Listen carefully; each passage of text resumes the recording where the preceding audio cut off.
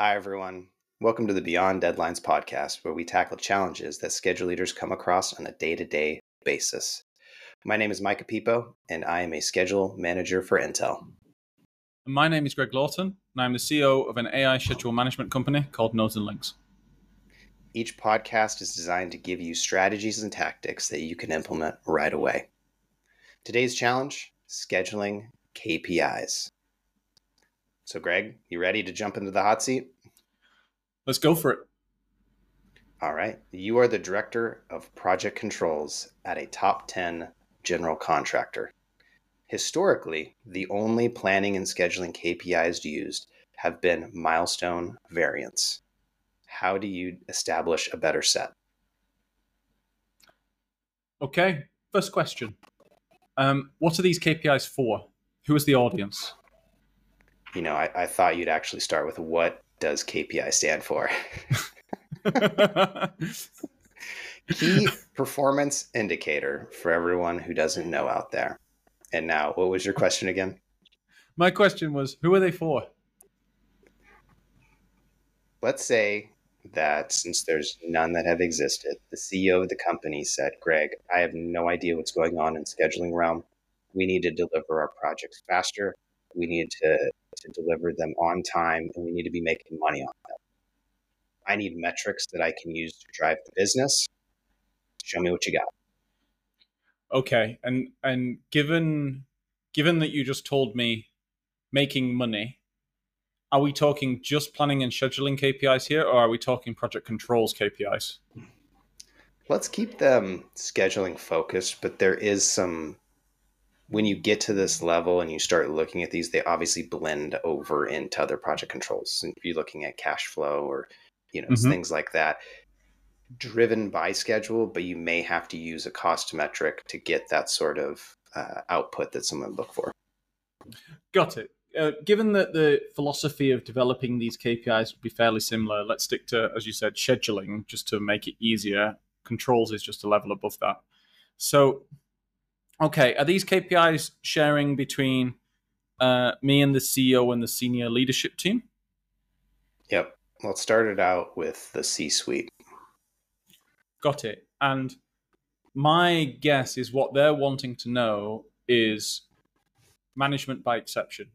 Where do we need to put our attention and time to solve problems? Yeah. And I'll make it even trickier for you. Where's it working? And we can double down on what's working. Okay. All right. Wow. No, I can do both. Okay, right. I'm going to take a principle here, which is actually a principle of enterprise sales as opposed to planning and scheduling, which is the funnel. So in enterprise sales, what you're not trying to do is sell to people. Because if you try and sell to people, actually it's incredibly inefficient and it doesn't make you money. What you're trying to do is find very quickly who you can help and then put your efforts into helping them. So it's a qualification process. Implementing the same kind of concept here, what I would have is a qualification process for projects with regard to scheduling. So qualification point number 1.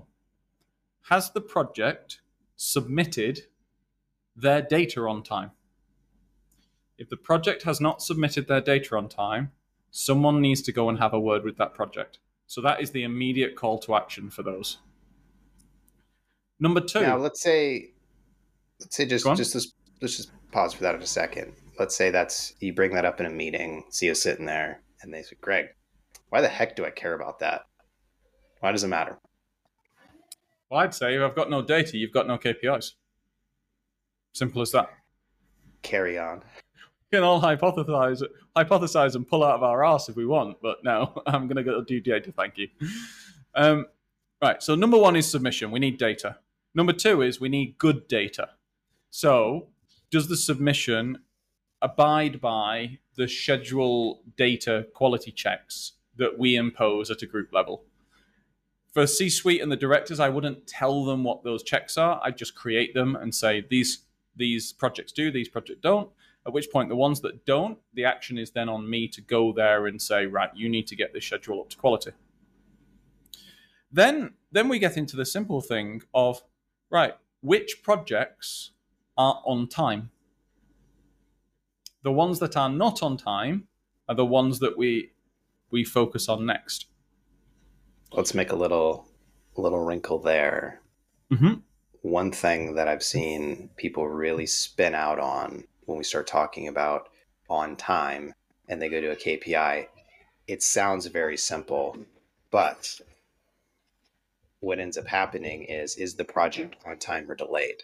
And what is the definition of delayed?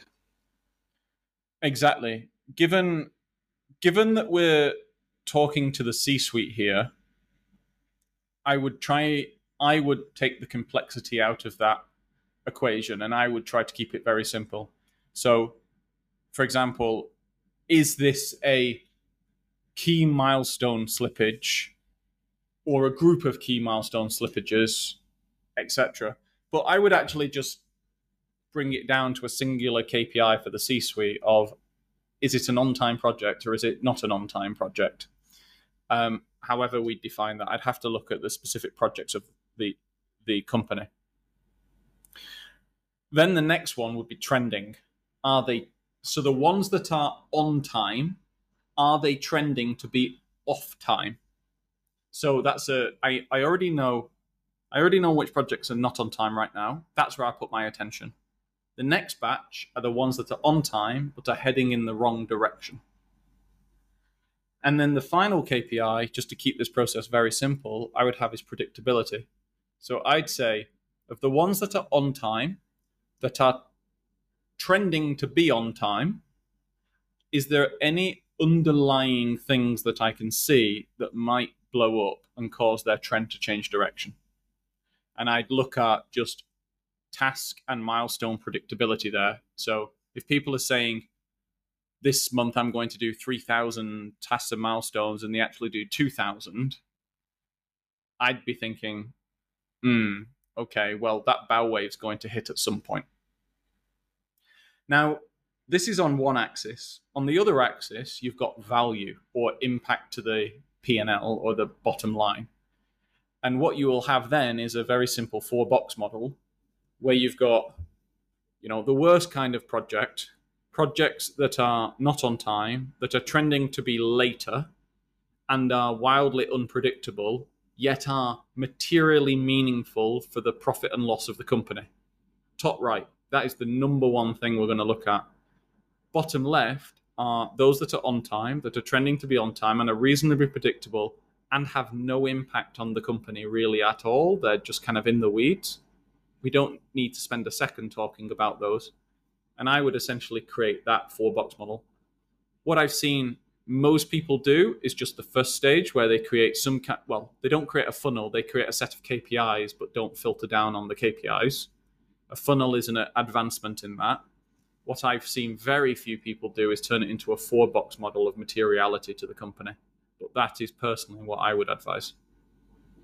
Yeah, the 4-box model, that is an interesting strategy. I mean, I think if there's anyone out there who's looking to set this up, that is one of them. With added in with your funnel, that is a key takeaway that I see missed all of the time. And the issue that you run into is a lot of times when people are setting up KPIs, they go ask the C-suite what they want. And what it comes back is, well, I want everything. I want to track every project. Every project's important. Everything is, the most important. And so by having a strategy where you can go in and say, listen, these are the reasons why, whether it's cost or procurements or criticality to downstream customers, creating that initial subset ahead of time, I think it's going to save people quite a lot of spin and churn, but then also allow you to zero in on impacts and dollars.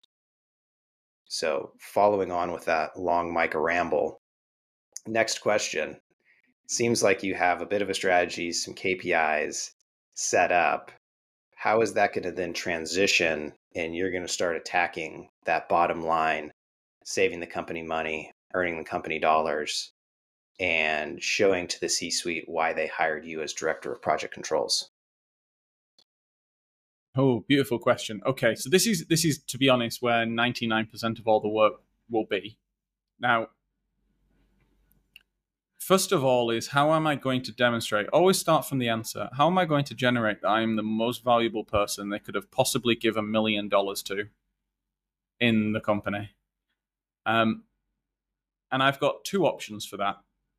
Either I can materially improve the KPIs that I've just discussed, or I can use those KPIs to guide me to the place where I can earn money. And they're not the same thing. What I would personally do is the first with a sprinkle of the second, because simplicity.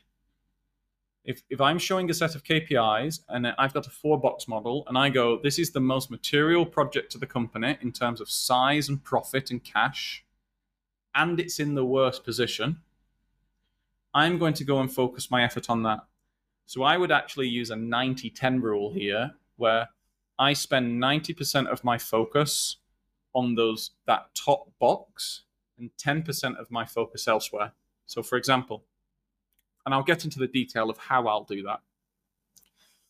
But what I would look to do is just say, just generally, these are the general across the board KPIs I've improved.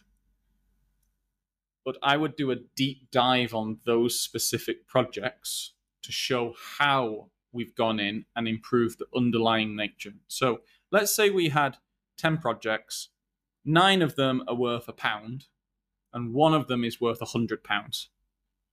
To be honest, that's the only one I care about. I don't care about the rest. I would go into that one, and let's say its problem was that it was on time but trending in the wrong direction. Okay. What I would do is go in and I would find why it's trending in the wrong direction,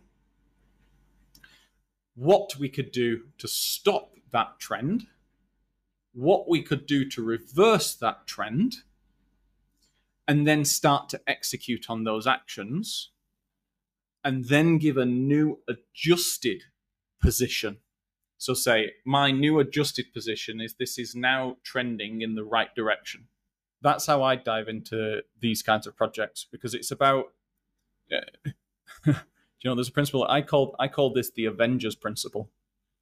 The Avengers principle is, if you watch the movie Avengers, they will show when they're fighting in the city, they will show mass destruction of a city, and then they'll zoom in on one person trying to run carrying a baby getting thrown across the road because it makes it personal. And then they'll zoom back out to a city in destruction. It's that. The city's being destroyed. I'm zooming in and I'm saving the baby. Aren't I the hero? I thought you were gonna say it's because you're always angry. That's your secret. Okay, so let me throw a little bit of a wrinkle, because I think you took an easy way out saying you had 10 projects, one's 100 pounds and 9 are 1 pound. Most portfolios aren't going to be that simplistic. You're not going to be able to just focus on one project. Maybe some are, but in my experience working across data centers and large scale fab construction and large scale ship construction, there's always a couple pans on the front burner. Mm-hmm.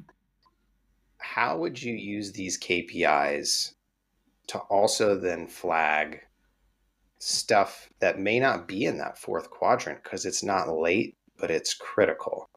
So let's say you had that 100-pound project and you had 2 other ones that were in the early stages, but they're not showing any signs of red. But if everyone's kind of following the same processes, going through the same steps and the same kind of projects, like they're probably going to end up falling in that box. And so instead of being, an Avenger, right? How do you go ahead and not have to avenge the project and Yep. catch it early on? So I'm going to take a Be a principle here that pre-avenger, if you will.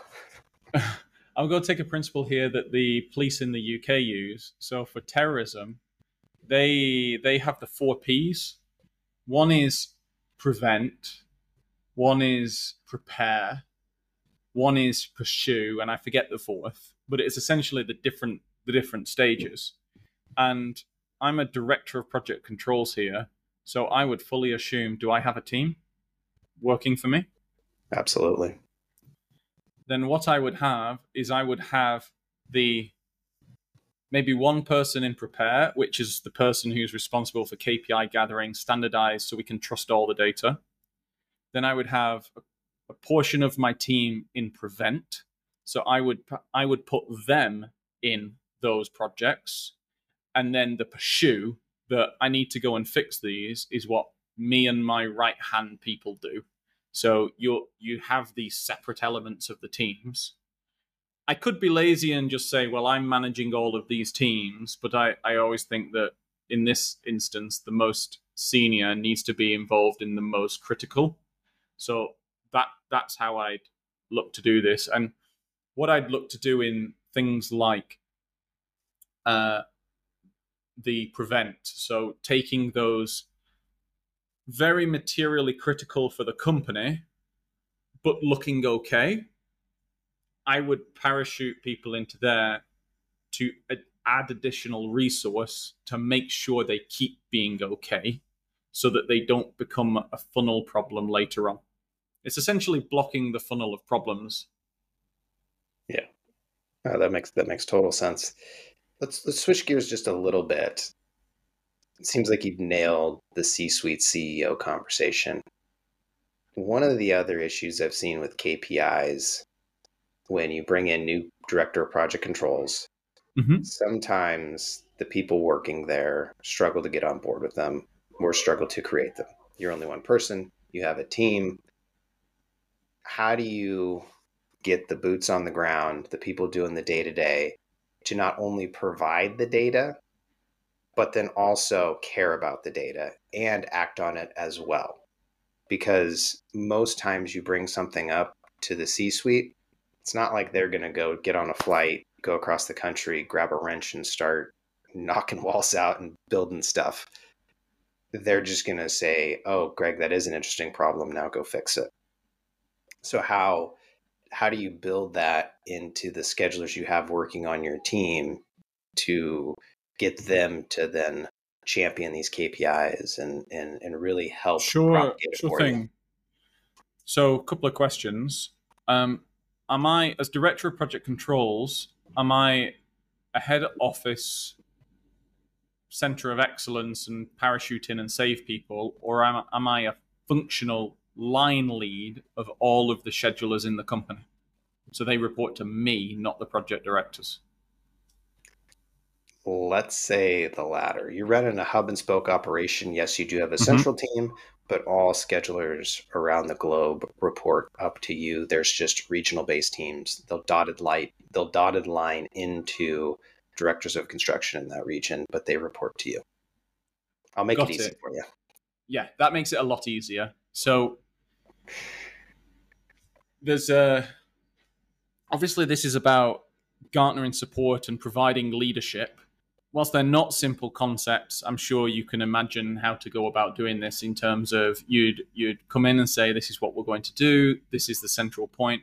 Long story short, what I would do is I would do the four step process of um, tell, show, ask, review. So I would tell everyone what we're looking to do, why it's so important. I would show them and have my team go around and show them how to do it and make sure that it's not an imposing element of their role. I'd have a process as well that makes submission a lot easier.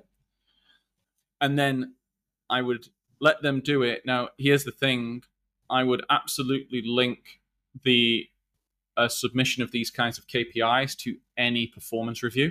They're not progressing in my organization if they're not supporting the core vision of the organization, which is to make project controls and scheduling a central component of the business's success. So if people aren't submitting, there will be a certain procedure we can go through. So, there's only 4 reasons why people fail in a role. It's skill, will, environment, or equipment. Did you have all the equipment? Did you have all of the guidance? Have we shown you and educated how to do this? If it ends up at the fundamental element of will, if you can't change the man, change the man. I'd replace them out and say, well, you're not on that project anymore. It's a challenge, etc. And then you go through those review cycles. The big thing here is to make it not onerous. So these kinds of KPIs about have you submitted on time? That's a very simple one. Is the schedule held to the correct quality? That's a fairly simple one. Is the project and the major milestones on time? That's pretty simple. Is it trending in the right direction? Again, SPI, etc. Pretty simple. And predictability is fairly simple.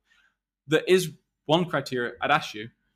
Are we using a centralized cloud-based data storage system, or is each project managing its data on its own? Each project is mailing in PDFs Oh with their God. performance. Okay. Since Well, we're running that's. since we're running short on time, I will say Oh. there's a central cloud base. We're running short on time, folks, so we want to keep these short and sweet Yeah. so you can go about your days. Let's say that you do have a cloud based system. Everyone's on the same P6 server. They're uploading their files to that, Okay, so and you I have a could nice I could structured automate the backend. production basically of most of those.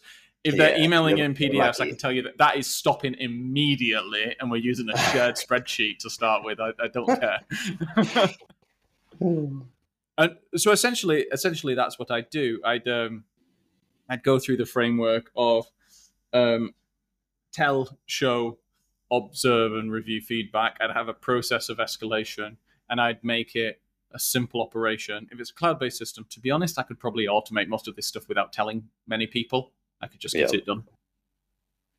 excellent. Well, we have reached my time buzzer is going off in the background. We want to again keep these short and sweet so y'all can go about your day and take these tactics and strategies you've learned on this podcast and go implement them out in the projects in which you support. So to close, Greg, any final thoughts on scheduling KPIs and the Avengers?